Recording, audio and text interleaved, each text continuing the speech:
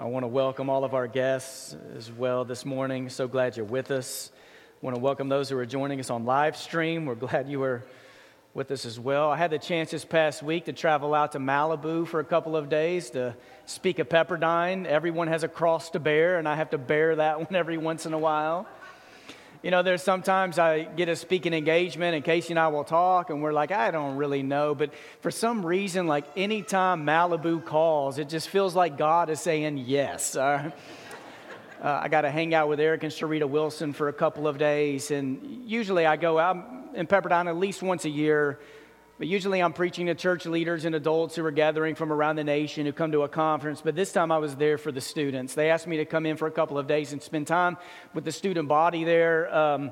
That Pepperdine community over the last 6 to 9 months has been hit pretty hard. There was the fires that destroyed a lot of that area, and students weren't able to go to class for a couple of weeks. And right around that same time, there was a mass shooting not far from the Pepperdine campus, which took the lives of over a dozen people, one being a student there. So they asked me to come and to talk to their students about light and darkness. In the process, my book I wrote a few years ago called Reentry and how we navigate darkness. So I had a couple of days to be with students to talk about that, how we move through darkness and into the light. And around that same time, I was getting messages from some of you from a tragic car accident that happened that impacted the Harding community, where a young girl who was a friend of some of yours in this room who passed away, I believe it was yesterday morning. And then we hear about the mass shooting that happened in New Zealand, and sometimes it's just, man, you're just surrounded. We're surrounded by darkness and chaos, and how do we navigate all of this? And I'm reminded one thing of what John Mark Hicks said. John Mark Hicks is at Lipscomb University, and he was an interim preacher here before I came, and John Mark Hicks has endured a lot of pain in his life. He's gone through a divorce. He's lost a wife to death. He's lost a child, and John Mark Hicks once said, if I want to grieve, I go to a cemetery. But if I want joy and somewhere where I can cling to hope, I go to church. And so he comes to church, and church should be the place. And no matter what we're going through or what emotion we're experiencing most in our lives, this is where we come to remind each other of the story that we are in. It's why we sing songs together. It's why we take communion. It's why we take time to dive in the Word. It's to remind each other that we are living for something that is eternal. And through it all, we're clinging to hope and clinging to joy, wanting to live life to the fullest as God intends. I'm reminded of a story a few years ago of a woman who was baptized in this church, where she called me one day and said, hey, you've never met me, but can I come meet with you? And she had never even been to this church. She was a woman who was 25 years old and had made a lot of really poor decisions in her life and didn't know God, had never read the Bible. And some of the poor decisions in her life sent her to a hospital where she was there over a month having all kinds of surgeries. And it was there that she was broken in body, mind, and spirit. Literally, she broke her neck, broken legs, broken arms. And in that hospital, she had never prayed before. She had never read the Bible. And as she was coming in and out of surgeries, and for 2 weeks, she started to have dreams. And in her dream was Jesus. Jesus speaking truth over her life. Jesus reaching out his hand to her. And she said, so it was there in the hospital after having some of these dreams that she finally picked up a Bible and decided to read it for the first time. And it was one of those Bibles, it was only a New Testament Bible with the Psalms, so she starts in Matthew and not Genesis. So she read Matthew, Mark, Luke, and John, and she didn't even know she was reading the 4 Gospels. She just starts reading the Bible, and she comes in contact with Jesus. So she had her mother who knew about our church, so then she calls me. She comes to my office. She begins sharing these things with me. And then the question in her life was, please tell me, is it true? Like, is Jesus really this good and this inviting? So we were able to talk about Jesus and his willingness to forgive sins and how he brings people into relationship. And I baptized this woman a few years ago. And it's just a reminder for me and for her and for us. We serve a God who is an initiator, a God who is an inviter, a God who offers new life, a God who has defeated death, a God who invites us into a better story. So this morning, I want you to open your Bibles to Mark chapter 11. For the next 7 weeks, 6 weeks leading up to Easter, and then 1 week after that, I want to journey through the last week of the life of Jesus. And Mark 11 is where the triumphal entry happens, and from Mark 11 through 15, it is all the last few days before Jesus dies on the cross, and then I want to come back after Easter and read Mark 16 as we celebrate the resurrection of Jesus. And just a reminder before we even dive into Mark, last fall we did Mark 1 through 10. I think I took 3 months to walk you through Mark 1 through 10. And it was a series called Refocus. And something I laid in front of you that very first Sunday is when you read the book of Mark, and some of you love this kind of stuff. In the book of Mark, you have the word now or immediately that shows up over 40 times. And Mark is more interested in what Jesus does than in what Jesus says. You don't have Jesus preaching a lot of long sermons in the Gospel of Mark. You have Jesus acting and going from one event to another event. Mark most likely was written somewhere in the mid-60s AD, which is around the time of Emperor Nero. So there wasn't like systematic persecution of the church going on. And what I mean by that is there wasn't an effort by Rome to like wipe out all Christians, but there was some persecution happening. And that if you decided to follow Jesus, it may mean something for you or for someone close to you. And lastly, especially in the book of Mark, more than Matthew, more than Luke, more than John, the path of discipleship is following the suffering Messiah. It's the Messiah who suffers, who lays his life down for people so that people can find life. So in Mark 11, to introduce like the last week of the life of Jesus, there's what is called the triumphal entry. Now just take that phrase, triumphal entry. So triumphal is to triumph. It's victory, it's celebration. And entry means there's some kind of entering into something and moving away from something else. So we call it a triumphal entry. And you can read about it in Mark 11, the first few verses, and I don't want to read 1 through 7 right now today, but what happens in that is that Jesus decides to get on a colt. He gets on a donkey. Not a horse, not a chariot, a donkey. But Jesus knows. Jesus is going to the cross, and Jesus, time after time, chooses a path of humiliation or humility, of suffering. He takes a path where he's not coming into Jerusalem trying to declare himself as the king. He's coming in as the one who was about to suffer. He's on a donkey riding into this town. Now, I don't know about you, but like maybe you grew up in a town where when you enter into the town, there's a special landmark. There's something that lets you know you were there. Some of you may have grown up in smaller towns where this happens. So yesterday I'm driving back with my boys. I drove them to my parents' place when I flew out to California, and we came over the Memphis Bridge, which is like our entrance for my family for years. Anytime we leave this state, usually it's going west and then we drive back east, and it's our entrance into the city. Now, I lived just a few years of my life before I moved to Dallas in a town called Crockett. Crockett was a town of 6,000 to 7,000 people. It's called Crockett because they believe that when Davy Crockett went from Tennessee to Texas to fight in the Alamo, that he stopped and he drank from it's a water fountain now, but he got a drink and then they name a town after him. Now, in this little town of Crockett, I had 2 field trips growing up, because we didn't have many places to go for field trips. One field trip was the groundbreaking of McDonald's in Crockett, Texas, back when I was in elementary school. Because up until that point, we had like a Golden Corral, we had a Dairy Queen and a Sonic, and that was about it. When McDonald's came, it was big time. They let us out of school to go to the groundbreaking of McDonald's in our little town. Our other field trip is we would walk to this water fountain, and there's a plaque by this water fountain. This is kind of funny to me, all right? It says, this is the campsite of the famous Texan. Check that out. Because Texan will claim anybody a Texan when they do good things in Texas. That's what we do. A campsite of the famous Texan on his historic journey to the Alamo, where he paid the supreme price for Texas liberty. And that's where you go to celebrate it. When you drive into Crockett, if you come from the south, you will go by the place where Davy Crockett stopped to get a drink of water. It's the entrance. Back in October, November, a few of us traveled to Israel. And in the city of Dan, which shows up in your Bible a few times, they just discovered in the last couple of decades the Gate of Abraham. And it was fascinating to see. They're still digging around this area. And this was the place where myself and Jeremy Upton and Sue Petrie and Kathy McCoy got lost and separated from the rest of the group. But we ended up there at the Gate of Abraham, the entrance into the city of Dan thousands of years ago. And then we also spent just a little time in Jerusalem, a few days in Jerusalem. And this is a picture that was taken on the road that would have been the triumphal entry road. This would have been the journey from Bethany to Jerusalem that Jesus would have taken multiple times. This road, the triumphal entry, comes into Jerusalem. This road goes through the Mount of Olives, through the Garden of Gethsemane. So this picture is taken from my phone. But if you're in the Mount of Olives or you're on this road going from Bethany into Jerusalem, you're up on a hill, you come into a valley, and then you come into the city of Jerusalem. It's this panoramic view.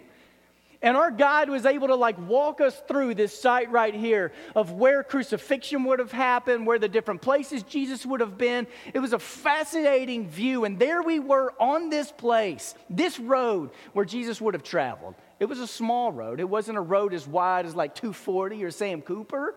It was a small little road. And as Jesus was traveling down this small little road, riding on a donkey, here's what we read in Mark chapter 11, verse 8 through 10. Many people spread their cloaks on the road, while many others spread branches they had cut in the fields. And those who went ahead and those who followed shouted. Now, I want to stop just right there, just for a moment. He's riding in on a donkey, and you have this crowd. And I think the crowd, they think they know exactly where Jesus is going. And this may not be the case at all, but I find it interesting that there's a crowd that is following Jesus and there's a crowd in front of Jesus. And maybe they're in front of him because they're there to lay things down so that they're declaring him as a king as he comes in. But maybe they think they know exactly where he's going. He's going into Jerusalem, and then he's going straight to the temple and to the mansions to make all things right, to take over the city. But instead, Jesus chooses a different path, right? He doesn't take a path where he takes over mansions and palaces. He takes a path where he's going to go to the cross. But as he's coming in on this road, we read that they're shouting things like, Hosanna, blessed is he who comes in the name of the Lord. Blessed is the coming kingdom of our father David. Hosanna in the highest. They're shouting these things. And then you get this verse, and I don't want to skip over this. Look at it, chapter 11, verse 11. It says, Jesus entered Jerusalem, went into the temple courts, looked around at everything, carefully looked around at everything, but since it was already late, he went out to Bethany with the 12. Now, an interesting point. Jesus never sleeps in Jerusalem. So the last week of his life, he doesn't sleep in the city. He always leaves the city and then he goes sleep somewhere else. So it's late in the day, and he walks into the temple, and he looks around, and he leaves. It's like Jesus looks around and sees that there are a lot of things that aren't right. But then Jesus says, we'll talk about this tomorrow. Any of you ever have parents that did this to you? You break curfew and you come in late, and there's your mom or your dad, your grandparents sitting on a couch. And dad stands up and dad says, son, I'm glad you're home safe. We're going to talk about this tomorrow. And my response would be, let's talk about it now. I don't want to wait until tomorrow. No, we'll talk about it tomorrow. I'm like, well, I need to know what's going to happen. Are you going to take my pager away? Because that's what we had back when I was growing up. Are you going to take my beeper? I mean, or 411 and 911. You can spell out I love you and all these things on that beeper. You going to take my beeper away? You take my Walkman away? What kind of grounding am I going to get? We'll talk about it tomorrow morning. I find this to be so fascinating. Jesus walks in, and it's like he's studying what is going on in the temple, which would have been so much chaos. It was noisy. Josephus, an historian, tells stories at around 65 AD that there were over 250,000 lambs brought to Jerusalem for the Passover. Can you imagine that? Can you imagine Shelby Farms or Overton Square having 250,000 lambs descend upon that place? The noise. But Jesus doesn't deal with anything then. He leaves. And on his way out, he goes, sleeps in Bethany. The next day, here's the story that happens. Look in verse 12. The next day, as they were leaving Bethany, Jesus was hungry. So seeing in the distance a fig tree and leaf, he went to find out if it had any fruit. And when he reached it, he found nothing but leaves because it was not the season for figs. And then he said to the tree, may no one ever eat from you again. And his disciples heard him say it. Does anyone here, just show of hands, does anyone here, do you struggle with this story at all? I mean, I do. Jesus kills a tree. Like, of all the illustrations he could have used, he could have thought of something else. He took out a fig tree. I mean, I've had the opportunity to read the Bible with people who've never read the Bible before. And there are times that I'm reading the Bible with people who've never read the Bible before, and I come to stories like this, and I try my best just to like skip over it. Like, hey, let's just get to the cleansing of the temple, because I can help make sense of that one. And people are like, yeah, but who's this Jesus? Like, why does he take out the fig tree? Like, people aren't going to get fig Newtons anymore. Like, why the fig tree? I'm just joking, all right? But why the fig tree? Why does he take out a fig tree? Now, in the Old Testament, and I think his apostles, I think his disciples would have known this. In the Old Testament, fig trees were often meant for shade, for prospering, for favor. And there are times in the Old Testament where the withering of fig trees stood for the disobedience of people. So maybe they would have known that immediately when Jesus speaks this curse over this fig tree. And you read a few verses later in verse 20 and 21, and the next morning, so a day later, as they went along, they saw the fig tree withered from the roots. So it wasn't just the limbs, like from the inside out, this thing had withered away. And this is where Peter remembered and said to Jesus, Rabbi, look, the fig tree you cursed has withered. And Jesus goes on to talk about faith. So you have this story of the fig tree, which is told by two gospel writers of Jesus speaking a rebuke and a curse over this tree. And I want you to hold on to that just for a moment, because the next story in Mark goes like this in verse 15. On reaching Jerusalem, Jesus entered the temple courts and began driving out those who were buying and selling there. He overturned the tables of the money changers and the benches of those selling doves, and would not allow anyone to carry merchandise through the temple courts. And he taught them, and he said this, which to think Jesus is turning over all these things, and then it says he taught them. Somehow he's teaching in this moment, or he turns over things and then he's teaching. There's a crowd, they're listening. And Jesus says, is it not written, my house will be called a house of prayer for all nations, but you've made it a den of robbers. Now, I think there are a couple of reasons Jesus is angry. And one, there were money changers. So sometimes what would happen is like you're coming from a distant place, but you have to celebrate Passover in Jerusalem. So you're coming to Jerusalem and you don't want to take lambs or your sacrifice from your home. So you come to Jerusalem and then you can buy your sacrifices there.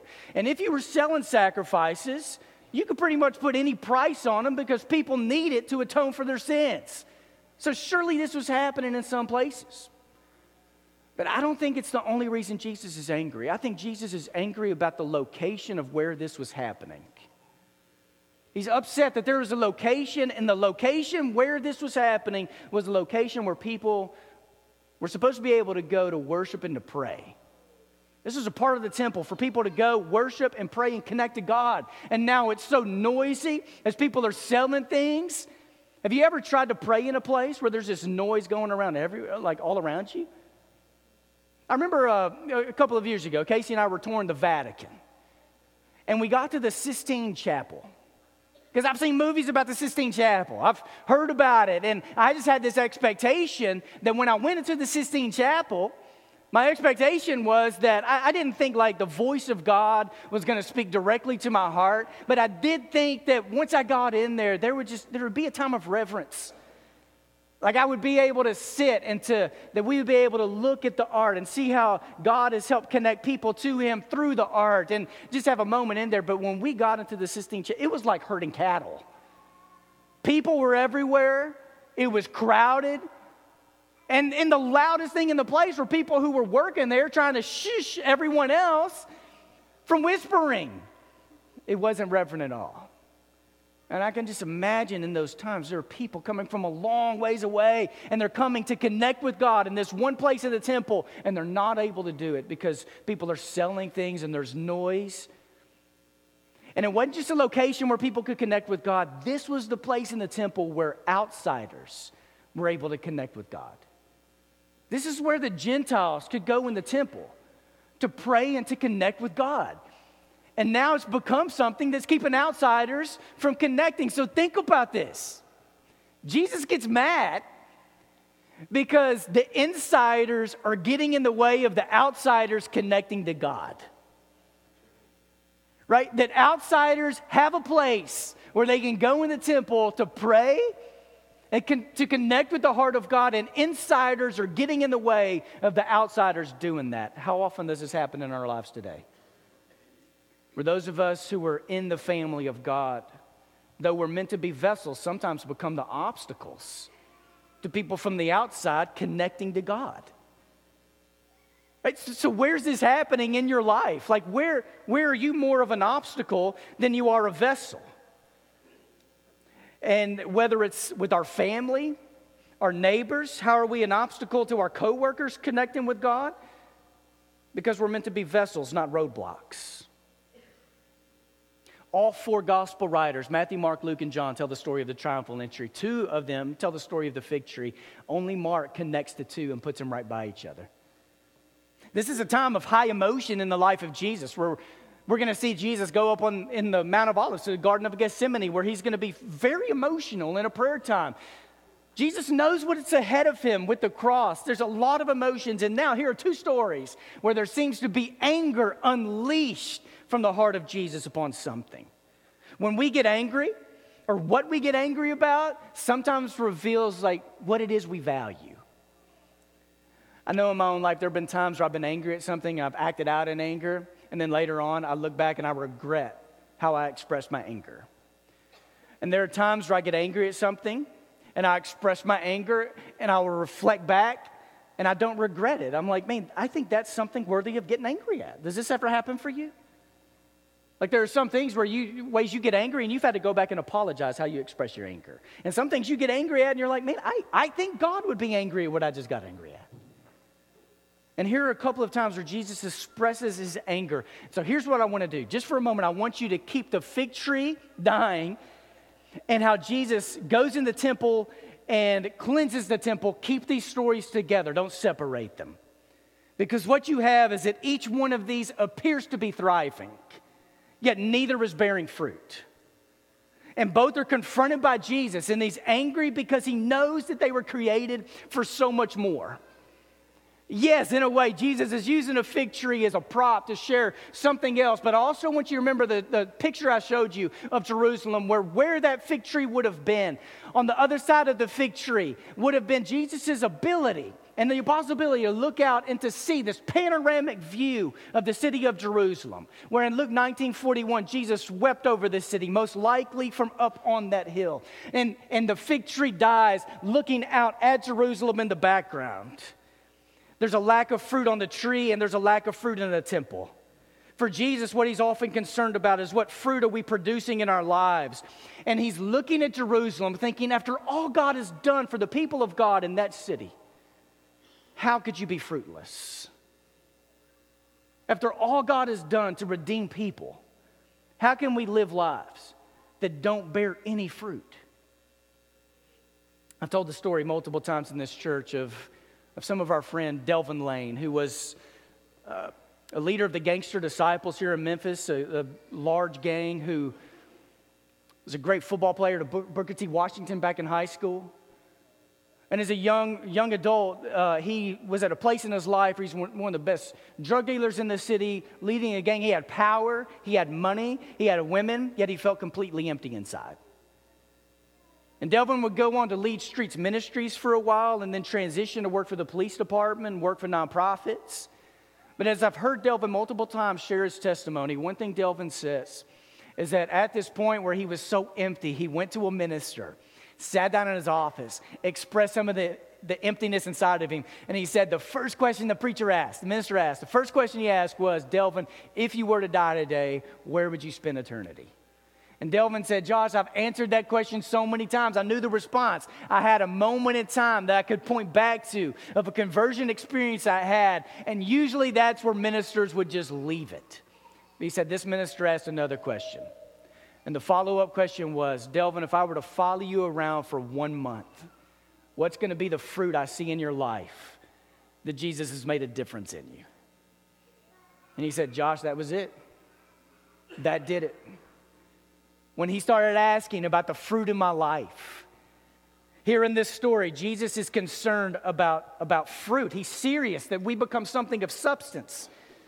Jesus believes that we have something to offer. This isn't just in being angry at disobedience, is because Jesus knows that when God encounters someone and changes their lives and transforms them, that they are made for so much more. And when you know it, when you reach a point in your life with God where you're so confident of who you are in God and you can embrace it and you can celebrate it, you begin living for something better and greater than yourselves. Now, here's the thing with fruit.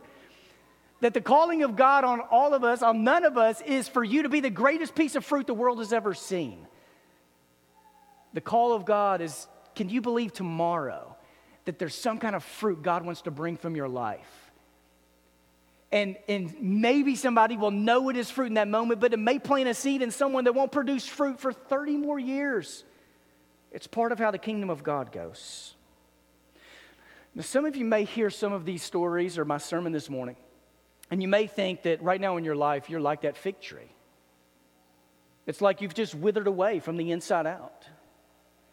Or you may feel like your marriage is like that fig tree. Or you may be able to identify someone in your life who is currently so far from God. It's like they are like that fig tree.